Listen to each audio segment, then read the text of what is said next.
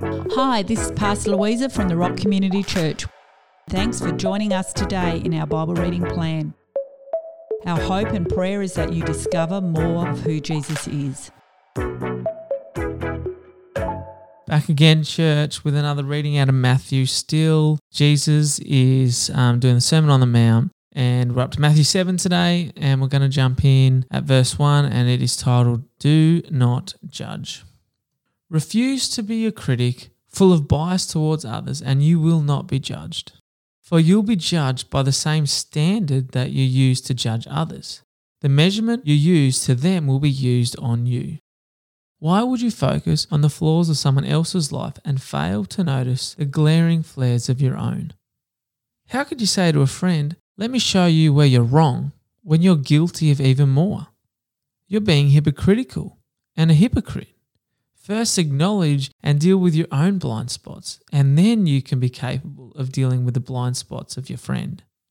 Who would hang earrings on dogs' ears or throw pearls in front of wild pigs? They'll only trample under their feet and turn around and tear you to pieces. Ask and the gift is yours. Seek and you'll discover. Knock and the door will be open to you. For every persistent one will get what he asks for. Every persistent seeker will discover what he longs for, and everyone who knocks persistently will one day find an open door. Do you know of any parent who will give his hungry child who asks for food a plate of rocks instead? Or when asked for a piece of fish, what parent would offer his child a snake instead? If you, imperfect as you are, know how to lovingly take care of your children and give them what's best, how much more ready is your Heavenly Father to give wonderful gifts to those who ask Him? The Golden Rule. In everything you do, be careful to treat others in the same way that you'd want them to treat you, for this is the essence of all the teachings of the law of the prophets. Enter through the narrow gate, because the wide gate and the broad path is the way that leads to destruction. Nearly everyone chooses that crowded road, and the difficult way leads to eternal life, so a few ever find it. Constantly be on your guard against phony prophets. They come disguised as lambs, appearing to be genuine, but on the inside they are like wild, ravenous wolves. You can spot them by their actions, for the fruits of their character will be obvious. You won't find sweet grapes hanging on the thorn bushes, and you'll never pick good fruit from a tumbleweed. So if the tree is good, it will produce good fruit. But if the tree is bad, it will bear only rotten fruit and deserves to be cut down and burnt. You'll know them by the obvious fruit of their lives and ministries. Jesus warns of pretenders. Not everyone who says to me, Lord, Lord, will enter into heaven's kingdom. It is only those who persist in doing the will of my heavenly Father.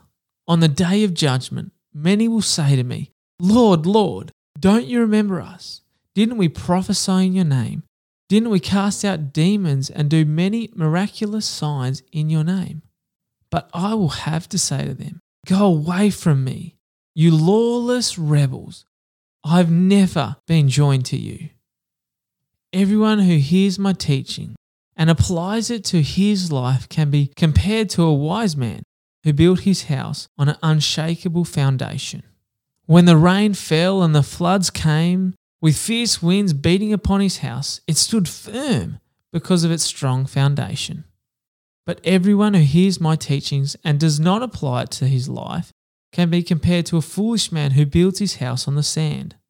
When it rained and the floods came, with the winds and waves beating upon his house, it collapsed and was swept away. By the time Jesus finished speaking, the crowds were awestruck by the teachings, because his words carried such great authority, quite unlike the religious scholars. Well, there you go, guys. That is Matthew 7, full of heaps of great stuff. I mean, I say that every single time, so it's unlikely to say it again this time, but I want to just make note and read again Matthew 7 verse 8, and it says this, For every persistent one will get what he's asking for. Every persistent seeker will discover what he longs for. And everyone who knocks persistently will one day find the open door. The key phrase there, persistently. What is it in your life that you need to keep on going back to God for? Keep on coming to the feet of Jesus for and not giving up. It might be healing. It could be breakthrough. It might be revelation. It might just be the presence of God. Like, are you feeling the presence of God? I know sometimes I'm not. That's what I want. I want to persistently come to God and say, I need to feel you. I need to see you. I need to know you're around. And it might not come in the sense of an audible voice or a tingling feeling, but maybe I'll just have this idea that he was there. I don't know what it is for you, but I challenge you, if you haven't got another challenge from what we've read today, what is it that you need to persist in when it comes to the things that our Heavenly Father wants to give to you and that you want to receive from him? How about we pray? Thank you, Jesus, that you are an amazing advocate for how good our Father is. Thank you, Lord, that you are a great Father that doesn't want to give us rocks or snakes, but give us good things. And Lord, I pray that today we would be challenged by your word and we would be moved to come into your presence and continue to seek after you. In Jesus' name we pray. Amen. Thanks for joining us today in our Bible reading plan. Don't miss future episodes. Click follow to subscribe and share with a friend. Have a great day.